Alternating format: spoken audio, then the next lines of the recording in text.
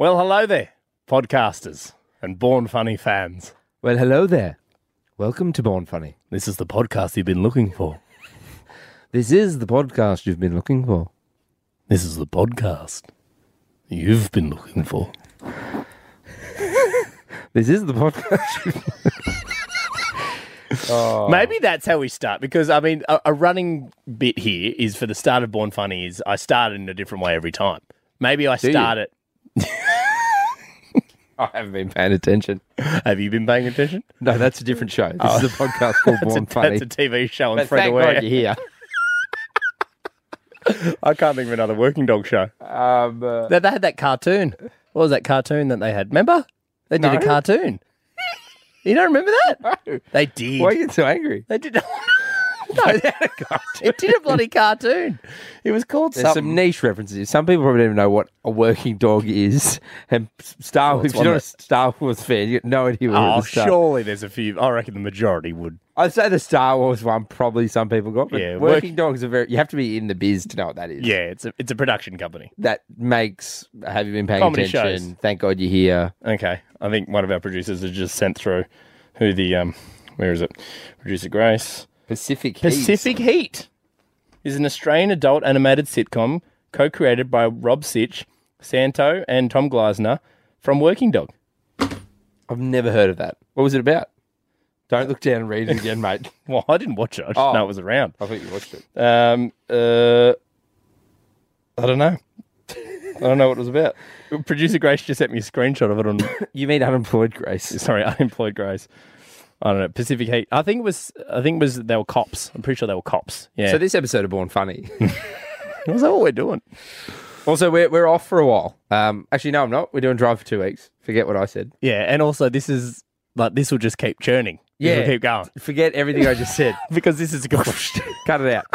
It's gone. Oh, we're not out. We're not off for a while. We're here. We're not off at all. We're doing Drive. Yeah. 3 p.m. to 6 p.m. Yeah. Matter of fact, we're the opposite of off. We're the most on we've been. We've been I mean, this might not sound like we're on, but I promise we're on. This podcast is good. Nick Cody. Oh, is it Nick? Nick Cody. We love Nick. Episode 8. 8? Yeah. Aye. Episode 8? Yeah. Oh, Episode 8, Nick Cody. Very, very funny. very funny. Had an interesting kind of relationship with comedy at the start, didn't he? I thought you were doing about yourself. You're doing I had an interesting relationship. To be fair, with as I comedy. said that, I grabbed a whole stack of papers. It looked like I was about to rip into a monologue.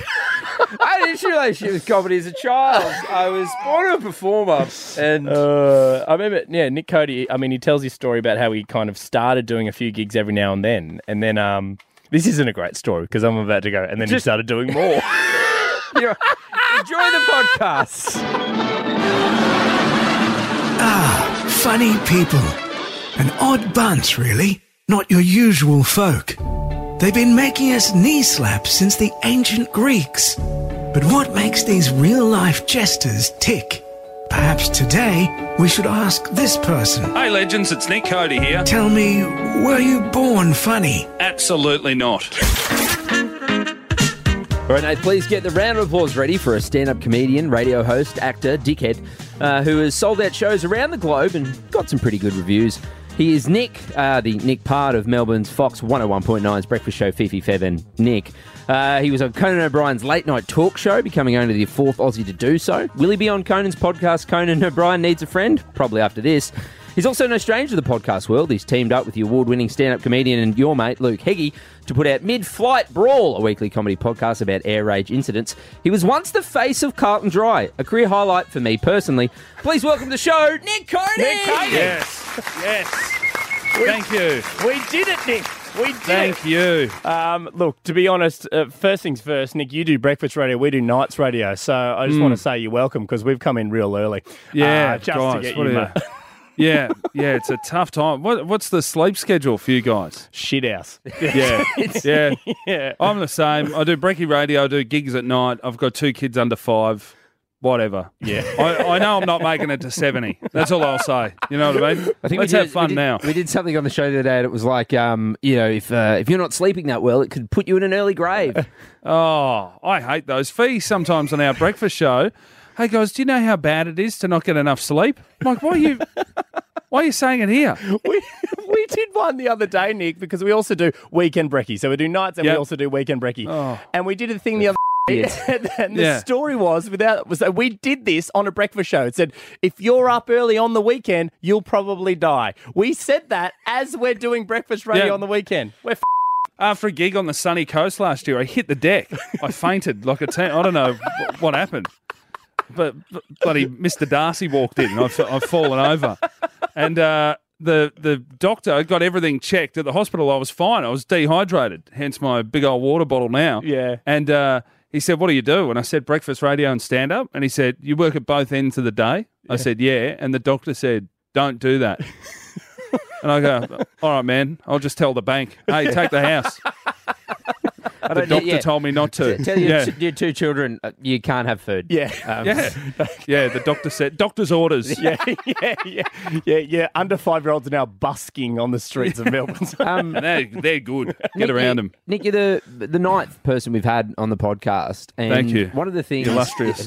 Top 10, bro. Top 10. Beautiful. Yeah, that's a better way to put it, actually. Yeah. Saving the best for last. Maybe this is the last one. It's not. We finished. It's not. No, shut up. no. Don't tell him. We got 3 more this week. Yeah. Well, one of the things, Nick, when we were doing research on some of our other guests, there was a lot of stuff out there on their childhood and where they sort of began and stuff. And I'll be honest with you, I mean, we could find out about your wife. We know you got 2 kids, but apart from that, there wasn't a lot of your personal life out there, not even on your website. Is that have you made a choice of that, or is just people are lazy and haven't set up your Wikipedia page? Well, no, I don't have a Wikipedia page, which is a bit flattening, but also... Well, what else do I have to do just to get a Wikipedia? Yeah. I see like people that came 15th on The Voice. They've got one. They do. I don't want to lie. I'm better than you. I should have a Wikipedia page. Well, you should. Now, we were going through your career. You've got so many highlights. You've done so many things. And we were like, he doesn't have a career. I think what it is the people you can find the early, like maybe they have autobiographies out and they, you know, those first few filler chapters. When I was in grade 1, it's like, who gives a shit? This is a rock and roll biography. I want to see you set someone on fire and kick a TV out a hotel window. You know, that's why I'm reading the fun bits. Yeah, but no, as a kid, I grew up in Hoppers Crossing, 3029, represent the western suburbs of Melbourne. Yeah, mate, pretty just stock standard. You know, burbs childhood. Played footy. Yeah, loved comedy. My parents let me. I remember one of my earliest memories. I was about 5 or 6, and they let me listen to the pick of Billy Connolly. Great. We had a record player. They had Billy Connolly records, and I'd listen to that and ask them why certain things were funny. And they'd explain to me, this is why adults find this funny. And he had a song on there called Divorce. Yeah. I was like, what's a divorce? They explained that. I'm like, oh, don't do that. Don't do that. Young Nick's rocking back and forth going, I hope that doesn't happen. Yeah, I hope that doesn't happen. Please don't do that. How did he make this funny? But as a kid, just, you know, fairly cruisy, playing footy, getting around on a mongoose villain. Just a pretty casual time. Was it a funny household? I mean, you said that your parents were explaining the Billy Connolly jokes to you and that. Like, were your parents funny? Was it a funny household that you were in? Well, my dad, super smart, very dry sense of humour, and my mum is just a lunatic from Yorkshire. She's nuts. Like, she'd do the old, we spoke about it on radio the other week, and I've heard some other parents hit me up and say their parents did it as well, and that was, I remember the first prank she ever pulled on me was telling me the ice cream man only plays music when he's run out of ice cream. So I'd be looking out the curtain at my mates in the street going, look at these dickheads. I don't even know. He's gone, mate. It's empty. It's empty, boys. Right. But she also got me when I was about 9 or 10. She said, hey, you may not have learnt this in primary school, but do you know that people, when they die, people in a day, they die in alphabetical order? And I said, what? And she said, yeah, so if your surname, you know, is Aaron, you'd die first in the day. And then it goes through to, if you're a Smith, you die later in the day. And I said, there's no way that's true. And she said, go and get the paper. And I get the paper and I open it up. Mate, go to the obituaries. I'm like, what the Mum, look at it. It's in order. She's like, I told you. Why couldn't we be Cody with a K? You know what I mean? Yeah. A few more minutes. Yeah. But, Mum was always great like that. So were you, I mean, I did see that you did play a lot of sports growing up.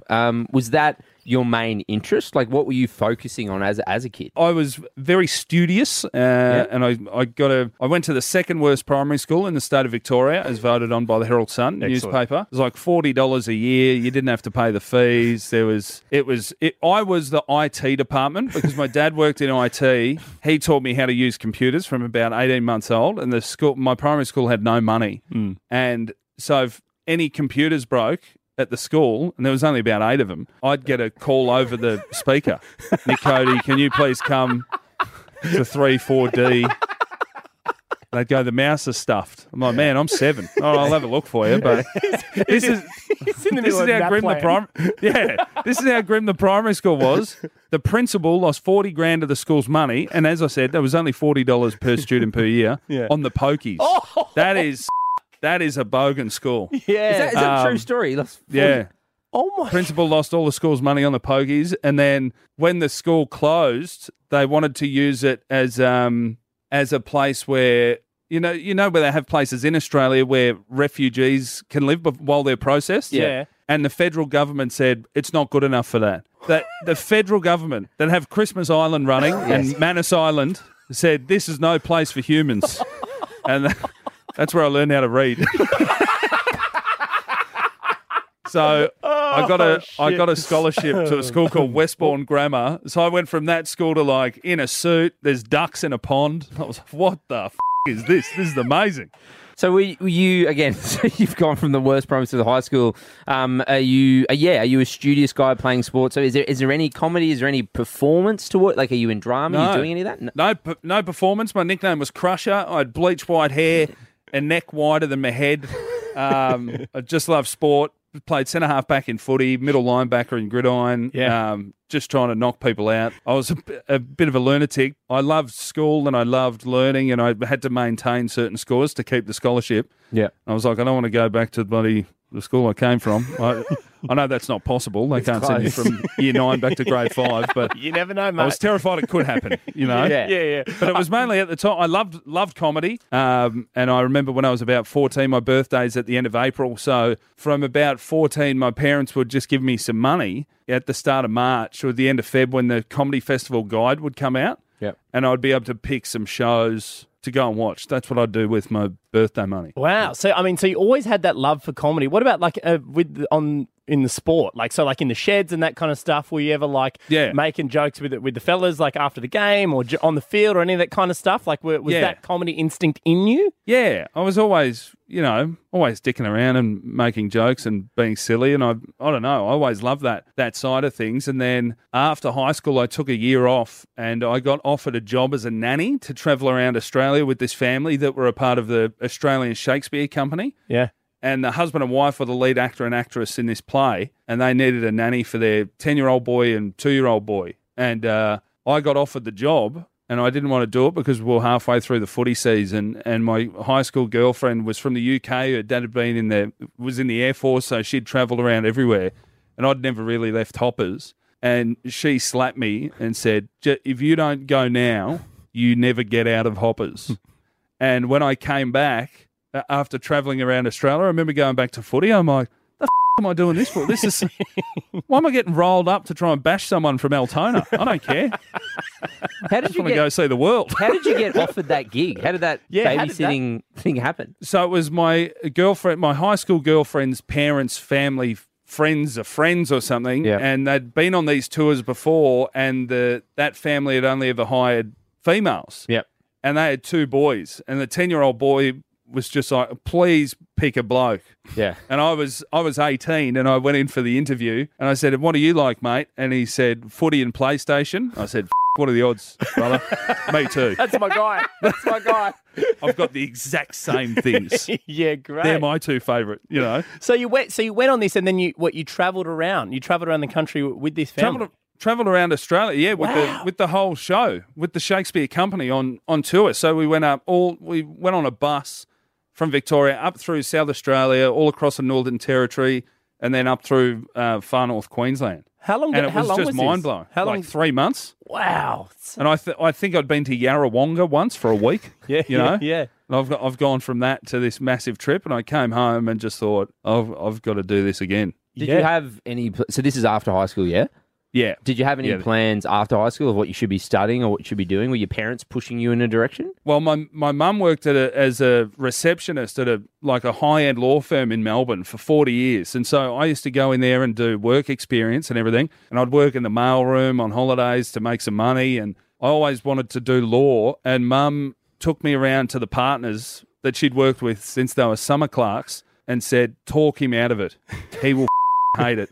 And it must be the only mum in the world that's talked her son out of law. Yeah.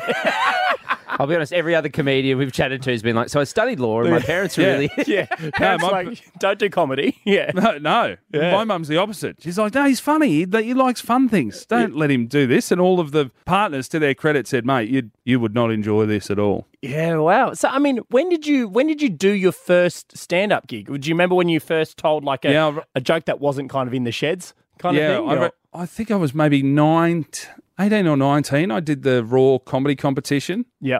No, got some laughs, but no good. You know, didn't get through. Did it 3 times, never got through. And I make sure when I host them now, I go, guys, I was thinking now I never made it past the first round when I was backstage on Conan O'Brien. And I thought, if I just won Raw, who knows where I could be. I could be on Kimmel. So when you come back from that tour, the Australian Shakespeare Company, what are you doing there before you again do Raw? Are you looking to get into comedy? Like, what's your mindset? At the time, you don't think it's a job. Like, the only thing you really see on TV is you see the gala once a year. You know, there was a DVD place in Melbourne that would sell like US comedy DVDs, but you couldn't see a real path. Yeah. So I think when I got back, I'd done one gig and then I got a job. I went to uni. I got blind one day. I watched Jerry Maguire and I thought, yeah, I'm doing this.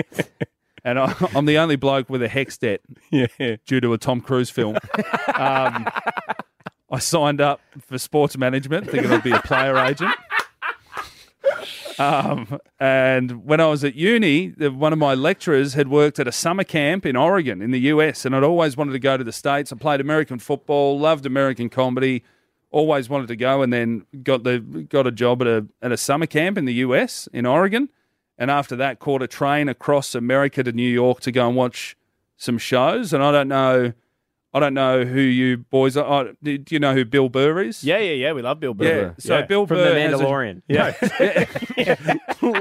Loved it's honestly one of the most hurtful things I've ever heard. Yeah, the guy from The Mandalorian. Yeah, it's great. Yeah. Love that little baby green thing. Guy. Yeah. Bald head. It's like saying Warwick Capper's from the ad with Pamela Anderson. You go, no, come on. He's a footy grey. But Bill Burr there's a famous show in Philadelphia where the crowd have turned on. There's 10,000 people turn on him, and he destroys the crowd. And I was at that show. Oh wow! It was for a radio show in the States called Opie and Anthony that I used to listen to every day. They were like shock jocks, and I went over there to New York I caught a train across the country. I couldn't afford to fly. Yeah, and saw that show. And when I came back to Australia, I thought I've got to do this. Yeah. So how do you, again, like, you know, from what you sort of told us, I don't really see anyone around you that's in that comedy space. Who do you reach out to? How do you get involved? I had a look. I think it was maybe the Herald Sun had a gig guide, and then you'd see like Beat Magazine would have a gig guide, and they'd have comedy nights on. Yeah. And I remember going to the Comics Lounge in North Melbourne on a Tuesday night. That was like the amateur night to watch and just try and sign up, and it was just figure it out from there. And I was not lazy, but at the start, I just would never ask for things. So I might get a couple gigs a month and just think, oh, that's awesome. And then there's a comedian, Carl Chandler, who runs a bunch of gigs in Melbourne. And he just yelled at me sort of 2009. He's like, mate, just ask. If you just ask people, you'll get more stuff. And then for the next 8 years, I reckon, absolute gig pig. I was out 10 spots a week, that sort of thing, you know, just every night, all the time. Were you still doing sports management, or are you giving that up? No, I'd given that up. As soon as I got back from the States, I thought, I don't care about this. And my mum had opened every piece of mail that was addressed to me, except the one from the uni that said, if you just send this back, we'll cancel your second semester. Oh. So she opened every bit of mail except the one that would have cost me $4,000. You know? Great. She could have just sent it back and saved me $4,000 in HEX debt. Every other thing she's gone through, you know? Still paying it off. Still remember it. Yeah, I'm reminded every tax time. What about... He started with this doing breakfast radio, doing gigs at night. It's because he needs to pay off the $4,000. Yeah. I'm still in debt almost 20 years later from a decision from Tom Cruise's... What about your mates, Nick? Were they supportive of you wanting to give this a go, or were they kind of all just like, oh yeah, why not, mate? Have a crack at it. We'll come down, watch, have a beer. Was there any of that support, or was it like, nah, you're not funny enough for that, or what was that support like? Well, it was a bit more like in the street I grew up in the area I grew up in. People can't afford to go and do some of these silly things that I got to do, traveling around as a nanny and then going to work in the States. And so I came back probably the earliest out of my mates to do these big travels, and I'd always had these ideas to do things, and, they're at piss-ups and wanting to go to Stereosonic and all that sort of shit. And I just didn't care. Like, I reckon I went to a nightclub about 3 times. Yeah. And I thought, not getting chicks this way, I've got to be funny. So I'd rather go to an open mic night. Yeah. So I mean, work on the humour. So that first time you go to the open mic night, you've gone and watched a few. So when you get up for the first time, is that raw? The raw heat? The first time you actually get up there and do it was 5 minutes for raw, or 2 minutes? Yeah. 5, it was 4 or 5 minutes, and it went all right. And again, when I got back from the States, I did it again and didn't get through the first round. Start doing other spots around town, and it just... Do you remember what it goes from a spot every fortnight to 1 a week to 2 a week, and then it just builds over time, Do you remember what your gear was like? Like what kind of stand-up you would... Terrible. Do you remember any of the bits or any of the judges jokes? were right. Were you making it up on the spot, or had you actually gone in and... No. Yeah, written a script and... just that. The stuff I don't do now. Yeah. I think I had a bit about... I've got shakes. I've got this thing called benign essential tremor. Yeah. It's a copper imbalance. Oh, there were, jobs I can't do, bomb disposal expert, I'll never be a Jenga champion, shit like that. If you ever see me with a tattoo gun, just stuff like that. Matacom was telling us his first joke was about him sucking his own dick. So yeah. you'd give and his dad walking in. Oh, great. But Nick, you would give the worst hand jobs. Yeah, all the best. All the best. All the best, actually. Yeah. The fastest hands in the West, Is there a moment where you've sort of felt like, you're talking about, became a gig pig, you're just doing so much of it. Is there a moment that stands out to you where you felt like, hey, I think I've got this now, I've got a better understanding of it? I remember the first time a few years where I felt, I was like, I was in control of that whole thing. Yep. Instead of it just walking out, it's a crazy time for anybody that's ever performed on stage. It can be a lot. And I remember the first time I felt, I think I'm doing the right thing here it was 2012. I'd done a spot at the Comics Lounge. It was a Monday night, and Bill Burr was about to tour. He was coming to Australia for the first time. He was doing the Sydney Opera House. Yeah. And my manager at the time, I'd hit up for months and months. Does he have an opening act? Does he want an opening act? What are we doing? And he said, I don't know. Can't get in contact with them. And I remember on the Monday, he said, mate, I've tried everything, but there's no, the show's on Thursday, it's Monday. It's not going to happen. I said, no worries. So I do this spot at the Comics Lounge on a Monday night, and I finish, and it's only about 8:40. I was first or second on, and Carl, who I mentioned before, runs a gig called Spleen on a Monday night, and I just texted him, because I'd be out all the time. If I was out and done a spot early, I'd hit up anyone else doing shows and going, is there a spot, is there a spot? And he said, yeah, come down. I've gone down, closed out at Spleen, had a ripper, and the booker for Just for Laughs was there. And I get a message the next day saying, hey, we sent your clip to Bill, and he said, would you like to open for him on the Thursday?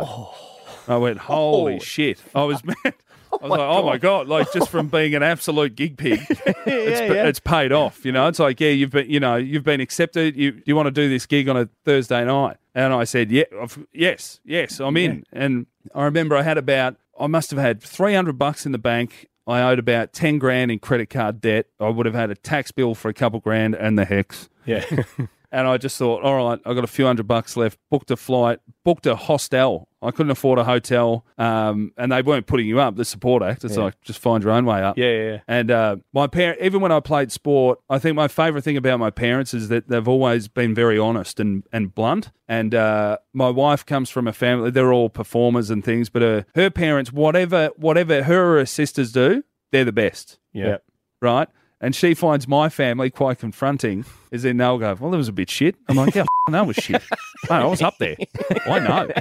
I'm aware. Yeah, right? exactly. But we've always been like that. And I called my dad and said, hey, Dad, I'm getting to open for Bill Burr at Just for Laughs in Sydney. You want to come? And he said, I thought Just for Laughs was in Montreal. And I said, no, there is that, but they've got one in Sydney now. Do you want to come? And he said, get on the proper one and I'll come to that. And Bill Burr. I remember being so shitty. Right? I didn't talk to him for a month. Yeah. Go up and do these gigs for Bill Burr, and it was awesome. And he explained to me one night, the first night I finished my spot, and just go, you know who you're here to see? Please welcome to the stage, Bill Burr. Right? And as he walked out, he goes, great job, I've got to talk to you about something after. I'm like, all right. And he said, you don't know how to get the applause you deserve. And I said, what do you mean? He said, man, we're at the Opera House. You've done a great job. Just stand there tomorrow and say, I've been Nick Cody. Thank you very much. Give it a second and then introduce me. He said, watch what happens. And the next night, do that. Whoosh, massive applause. I was like, holy shit. Yeah. And he comes out and shakes my hand. He's like, I told you that, right? Wow. Yeah. And Will Anderson had seen me that night. Adam Hill. There were people in the crowd that then I think, I was like a rough kid from the western suburbs of Melbourne, some pretty crook gear earlier on. And then they see me do this gig with Bill Burr, and I think it just helped, get that next step, and you think, all right, I'm onto something here. And 2 years later, I got invited, 2014, I got invited to Just for Laughs in Montreal, and I called my dad and I said, hey, Dad, guess what? Just for Laughs. And he said, the real one? I went, yes, the big one, Montreal. And he said, I'll beat you there. And when I've arrived in Montreal, I'd been doing gigs in the States. When I got to Montreal, he'd already checked in to the hotel room. Oh, wow, that's sick. Yeah. How good. And just from there, it was, just great. I've been pretty lucky, Worked hard, just doing every spot I can and taking every gig. And I'd go to the States for months at a time to do spots. When I wasn't getting things in Australia, I just thought, well, that. Like, Jim Jeffries has had me open for him, Bill Burr. I'd rather go overseas and keep working there until people here start to, take notice. Can I ask when? So you do that thing. Bill Burr, obviously huge. You feel like you sort of made it. You got that 2 year gap there. You're doing Montreal. Your dad's like, yeah, all right, the real one.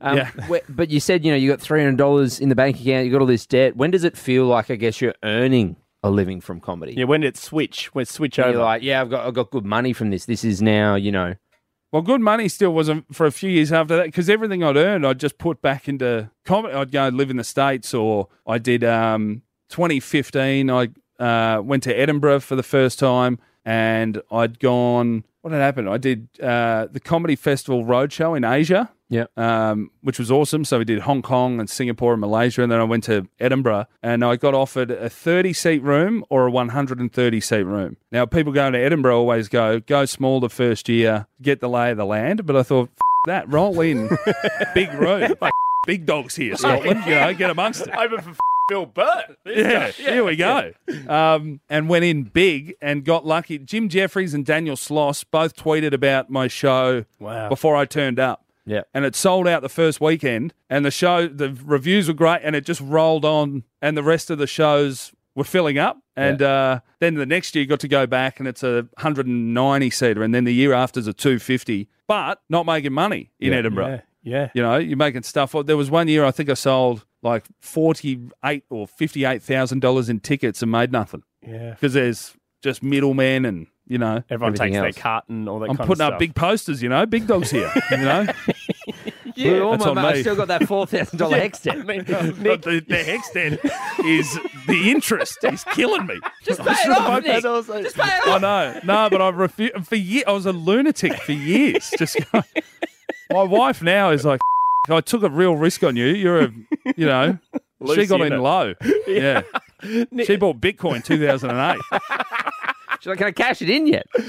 So Nick, when you're getting these accolades. I mean, this is the same. This is the same guy who would do like one show a week kind of thing and go, great, how good is this? To getting accolades from Jim Jeffries, Daniel Sloss, Bill Burr, all that kind of stuff.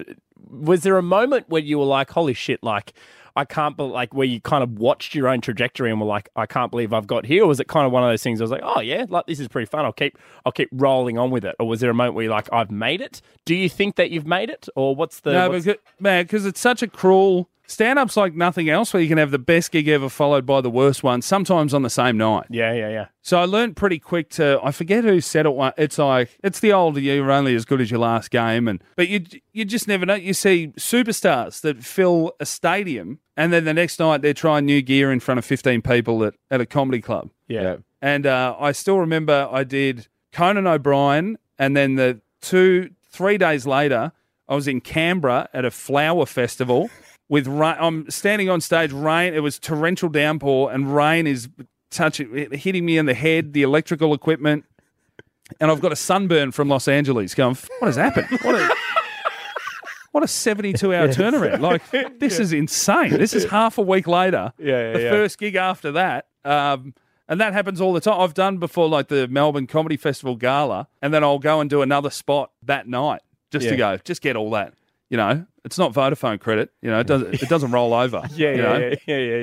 All the good vibe, they're going to go away at some point. So you may as well go and do something else. But it's a bit snakes and laddersy, you know. Yeah. Well, how did you get into radio? Was that, you talked about listening to that show in America Daily? Like, was there a passion for it? And you're like, I'm doing the comedy. Like, I want to get into doing this as well. Well, I did. I reckon 2008. Tommy Little and I did a show together on Sin FM. Oh yeah.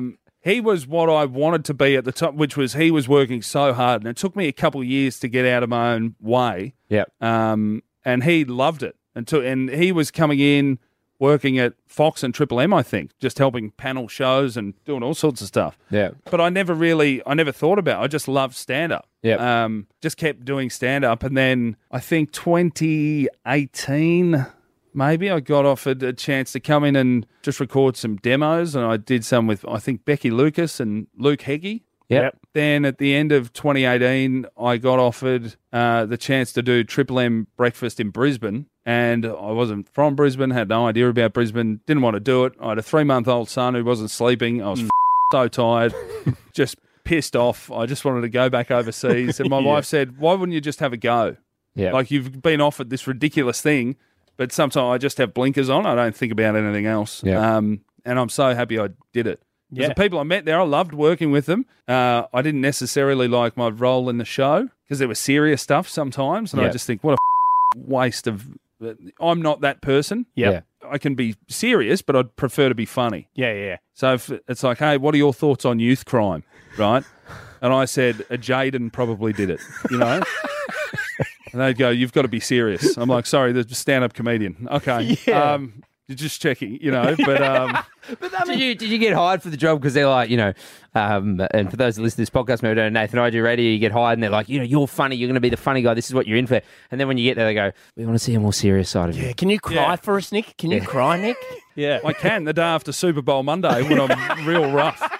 And I'm crying, how did I get in here? I rode a push bike. I'm blind. There was a little bit of that. But the people I work, and I'd never done radio in a role like that, and I had to replace Lawrence Mooney. Yeah. Who's one of the funniest people in the world. Yeah. And had done radio for 20 years. Yeah. And I've done none going into a show with two people in there. One was late 40s, one was early 50s. Their kids are grown up. Yeah. I've got a 3-month-old, and I had no idea about rugby league, and I was down the line a lot at the start. You know, they'd be in Brisbane, and I was only going up 1 week a month, and the rest of the time I'd be on the road or here in Melbourne. And, it was a bit of a, just a bit of a tough thing at the start. But then COVID kicked in. I thought, thank I'm on radio. Jesus. Yeah, exactly. Yeah. I'm past that X-debt now. Well, you'll get there. Still thinking about it. Yeah, 2020. Well, I mean, now you obviously with Fev and FIFA, you're really close with it. It's a phenomenal show. How did you go from jumping up on stage and I guess doing the stand up stuff to that live, almost improv sense with live radio, which you'd never done before? Was it a new skill? Was it one that you felt like you adopted pretty easily, or how was that transition? What I've realised about myself, I don't like sitting down and writing stuff out. I never do it. I do a podcast with, as you mentioned, Luke Heggie, one of I think, the best comedians in the world. Yeah. For 10 years, my Facebook memories pop up. 10 years ago, we did New York Comedy Festival together in 2012, a little split show. And from there, I've been yelling Luke Heggie's name online like a fucking lunatic for over a decade. And I'd watch him all the time. We tour together. He'll sit down, type. I can do it for about 3 minutes, and I'm like, this, let's do something else. And what I love about radio is that they don't want me to know stuff that they're going to talk about. It's like, you just sit there and react, be funny, ask questions, do whatever you want. I think it's my favourite thing. I didn't like it. I felt there was too much structure when I first started it, but I was thinking the wrong way about. I was trying to think of it in stand-up terms. Yep. And because of stand-up, you run the whole. It's a script. Of course. It's just you. Controlled So by I'd start a story, yeah, and then someone's like, "Well, what happened there?" And I'm like, "Talking for? Let me finish." I've got a point to get to. Yeah, exactly. Whereas now, I think my favourite thing. I don't know what's coming, and I don't care. All I'm shooting for is the best outcome. Yeah. Trying to get a laugh. And what I love, we talk to, radio, there's death by meeting sometimes. They don't mind a PowerPoint. I know. Yeah. Talk to my boss, Mad Mando, who's a legend, and she'll say, I love this and this today. And I said, mate, I can't explain it enough. I didn't know I was going to say that until 0.2 of a second before I said it. Yeah. I can't plan it because I don't know what everyone else is going to say. And I really enjoy that part of radio. You're very busy guy, Nick, as well. Like I said, you mentioned our ninth guest so far. I've chatted a lot of comedians and a lot of Stop saying ninth, man. You're killing me. Top 10. Thank you. UFC terms. Yeah. It's better. Ninth, you're not making the finals in AFL, but if you say ninth ranked, you might have a shot at the title one day. You're the Carlton of interview guests. Not just there and thereabouts. No, it's the year of the Blues. My Blues friends are booking AFL Grand Final tickets. I don't know if we want to call them the Carlton either. Yeah. No, mate, they're great. Yeah, they're great. No, we did actually, sidebar, we actually did try to get you on this very early, but there was a lot of issues. You're a busy guy. You're overseas. But I guess that sort of speaks to the point. You're a really busy guy. We've chatted a lot of people who, sort of comedians get into radio, they're loving it, but then they're like, I don't have the time to do the stand-up. So then they leave radio to go back and do their stand-up. Have you ever felt like that, or have you feel like a bloke? Definitely. But you're also like, do you love being busy? Yeah. I enjoy it. I talk on stage about it. That my wife comes from a great family. Everyone's well off. They're fine. And I came from the second worst primary school in Victoria. So I feel like if I don't keep working, you go, shit, I'm going back to the principal that lost all the money on the pokies, Yeah. So I like being busy, but my wife is great at just going, mate, you got to relax, enjoy life. We've got a 4-year-old and a 20-month-old, and it goes quick. I've tried to be smarter about it. Out of COVID, I may be the only bloke that COVID helped, as in 2019, that first year of Brekkie Radio, I was away about 8 or 9 months. We had a newborn. I was saying yes to every gig. And at the end of 2019, my wife went, mate, you are mental. This won't work if you keep doing that. And so 2020, I had the year off booze and COVID kicked in. And it was a nice little reset. Now, instead of doing gigs every night, it's in my gut. If I'm sitting at home, I'm like, you lazy piece of shit. There's 3 gigs on tonight. Oh, and I'll be almost talking to myself, and my wife's like, I can hear you lunatic.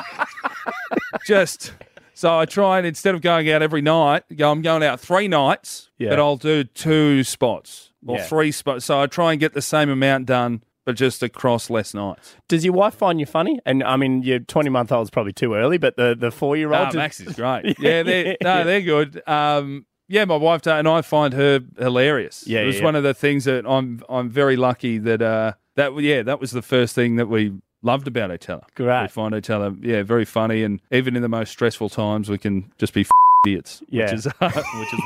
Which is what you want when there's 2 kids that aren't sleeping and. Yeah, you need to have someone in your corner with a good sense of humour. Well, will you use? I mean, that's a good point. Will you use humour to get through those tough times when the kids aren't sleeping? It's 2 a.m. in the morning. You got to get up for Brekkie Radio. Like, are you and your wife are you doing gear in doing bits in the middle of the doing night? Gear. Yeah. Sometimes I'm going, will you guys just shut the up? Well, everyone shut the up. But it's hard because you get angry in the dark and you turn the light on. You go, oh, that's a 20-month-old. I haven't been cut off in traffic. It's not an adult. It's a tiny, tiny person. Yeah. And my son the other week for years, I'd been able to go and he would, if he stubbed his toe or dropped something, he'd say afar, because he thought that's what you said, but he didn't know I was stopping myself from going, idiot, you But now the 4-year-old recently, the baby woke. I'd put him down, come out of the room. I'm out for about 3 seconds, and I hear the crying through the monitor. Yeah. And I went I just went and my 4-year-old said, "Daddy, don't you say don't you say bad word." I'm like, oh man, you stop saying. And Me? You're 4, bro. How does your wife feel about that? Is she fine with it, or she's like, the first time the hardest bit is you're not allowed to laugh at it because then they do it again, and if you yell, they know it's bad, so you can't do it again. And the first few times he said it, it's my wife stared at me, walked out of the room, and I thought, I'm in so much trouble. Yeah. And I found her in the bedroom crying with laughter, like head under a pillow. And I was like, oh, thanks. I thought you were going to yell at me. And she's like, why would I yell? You hear how he said it? It's definitely you. Like, it is your voice. fuck it? I don't say raised correctly. That is so good. Oh shit. Is there Nick? There's a big part of like when I look at your comedy and stuff, and I'll be honest, like I find you very, very funny, and I think that Thank you. I see a lot of there's the Bump me up the rankings there, boys. Come on, man. I feel like I'm pulling a 5th or a 4th here, I'm stuck. You got a big season ahead of you, mate. We'll work on it. Go to the show. blame everyone at the Fox. Yeah. We've sent 30 Yeah. emails, and they're like, Nick's busy. Nick's in America. We can't do it. Yeah. Leon! Yeah. Yeah, no, it was Leon Shergren. You know what? We sent Leon Leon's an EP. He's a mate of ours. We sent him an email. We're like, we're going to get Nick Cody on, and Leon goes, well, you don't want to get me on? He goes, I can do it. Yeah. I should have sent him in. Go, Leon, don't let him have video. Just say you're me. Just say...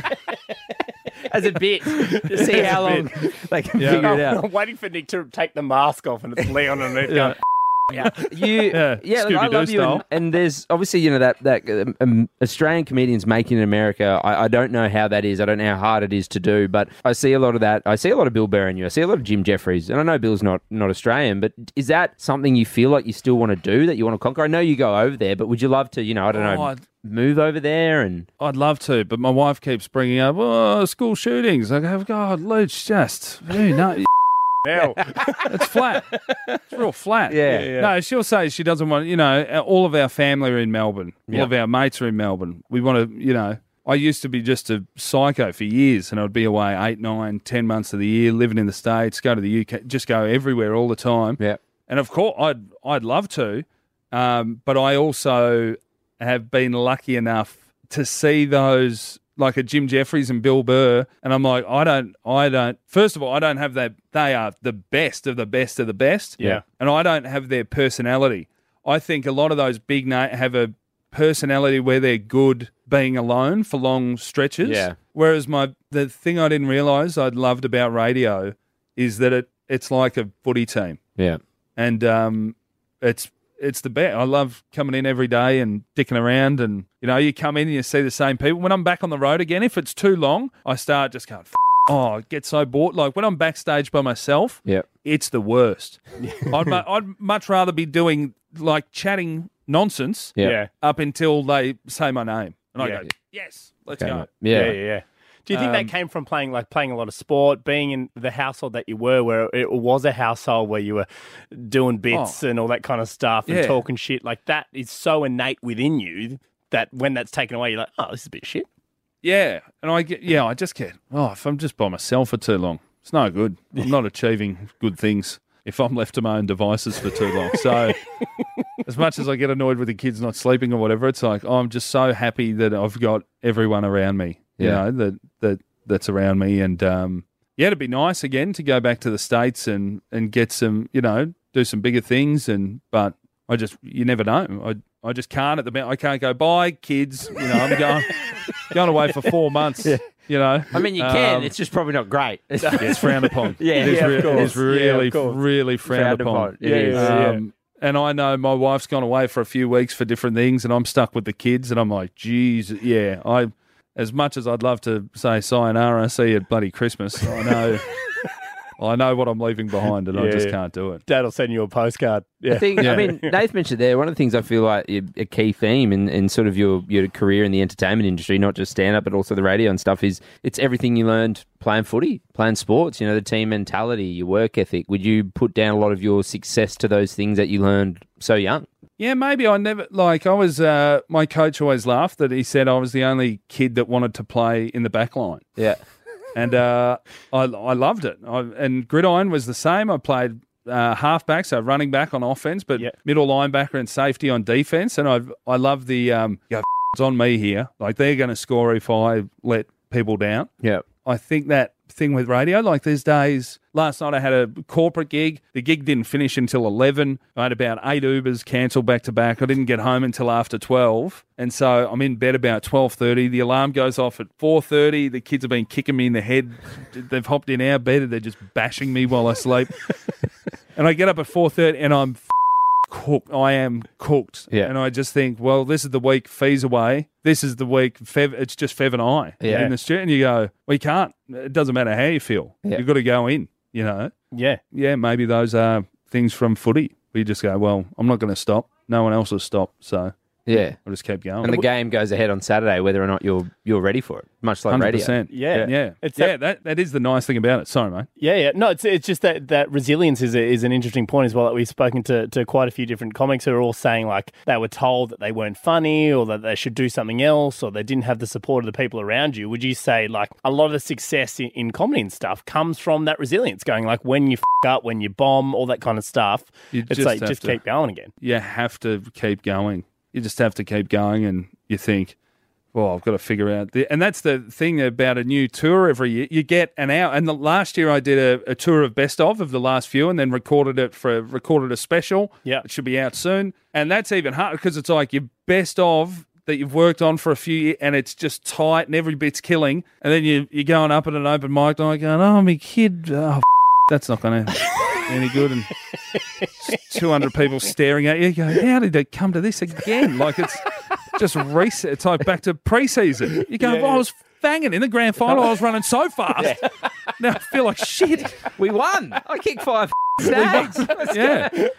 And I think there must be a thing from that sport and a team environment that I really like. And you just think, well, if I don't turn up, then other people in their head might go, well, if I feel a bit off, I won't turn up. Yeah. And that can spread. And I'm very lucky here that everyone's so up for it and loves the show, and everyone in the team are up and about all the time. It's such a good vibe in here for a thing where people are getting in at 4 a.m, 5 a.m. You just want to be a part of it. Absolutely. Codes, one of the things I love about you is your relatability, be that like on the radio or with your jokes and all that kind of stuff. It's all very relatable, even the way that you talk about now. People listening to the show who go, I didn't grow up in like a performative background. I don't really have that kind of outlet and do potentially wanting to get into comedy. What would you say to those people who were like you, maybe didn't have like, the glitz and glamour of growing up in the most affluent suburb, but you know what? I want to get out of Manus Island and I want to do some comedy. Well, now it's probably the best time. You've got podcasts, YouTube. There's so many ways to consume comedy, and there's so many different ways where you hear people tell their stories, how they got into stand-up and what they did, and comedy's just massive at the minute. There's open mic nights somewhere, or even if you want to act, there's different ways to get into that, and there's different ways to get into radio, and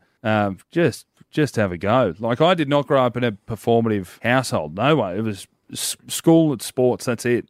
Every year my high school they'd put on a musical and they'd send out a ticket request thing, and it would have 1, 2, so it'd have boxes 1, 2, 3 or 4. How many tickets would you like? Tick one. And my mum every year would draw another box and write 0 and tick that, and she said, I'd rather have hot pokers in my eyes.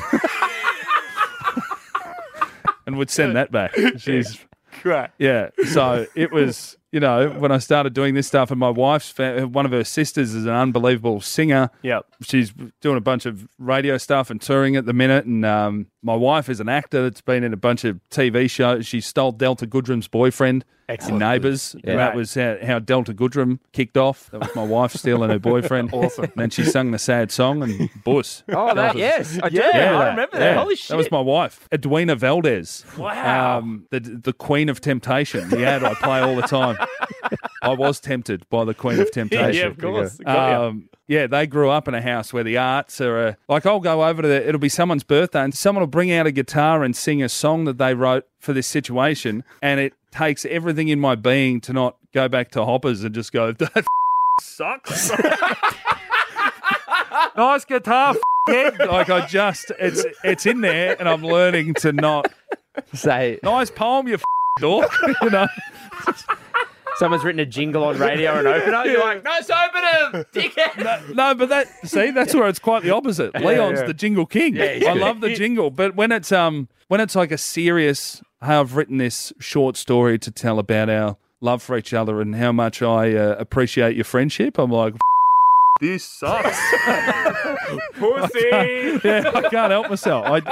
It's in there, and every year I'm pushing it down, and the hairs are getting grayer, and.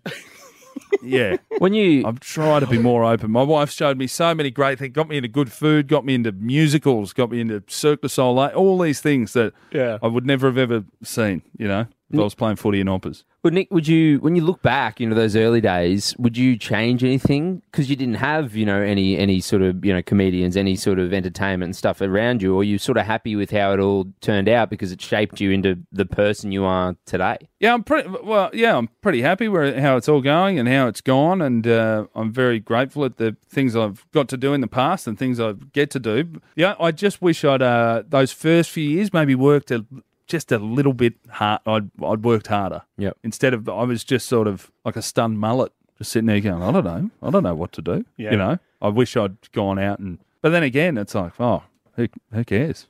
We just took his time. Which is what we love. Nick Cody, mate, we cannot thank you enough for coming on Born Funny. The way we finish this is just by answering the simple question. Jim, what do we think? Nick Cody, Born Funny, yes or no? Well, I mean, he did say at the start that he wasn't, but unfortunately, Nick wrong. Yeah, funny. You're born funny, mate. Absolutely born funny. Mate, we can't thank you enough. Go jump on GoFundMe.com/Nick Cody to donate to his HEX debt. He's still trying to pay for that. So, the interest. I was only there for 6 weeks. It's killing me. I can't get a mortgage. Yeah, it was $4,000. It's like 14 or 40 now. Man, I've made a terrible decision. Thanks for nothing, Jerry Maguire. Hey, asshole. Good on you, Nick. Thank you so much, mate. We really appreciate it for coming on the pod. Thanks heaps, gents. Really appreciate it. Oh, hey, you're still here. Well, you must have liked this then. I may as well give you a sneak peek for next week. It's another funny person. Auntie Donna! The stars of Auntie Donna's Coffee Cafe on ABC. Who gave us stuff like this. I thought we were all going to say Auntie Donna in unison. Oh, I feel a fool. You should have set that up beforehand. I just thought that's You've made a fool of no one but Donna. yourself. Yeah, they Can we just try one more time? No. We don't have time. That's good. More from them next week. See you then. Listener.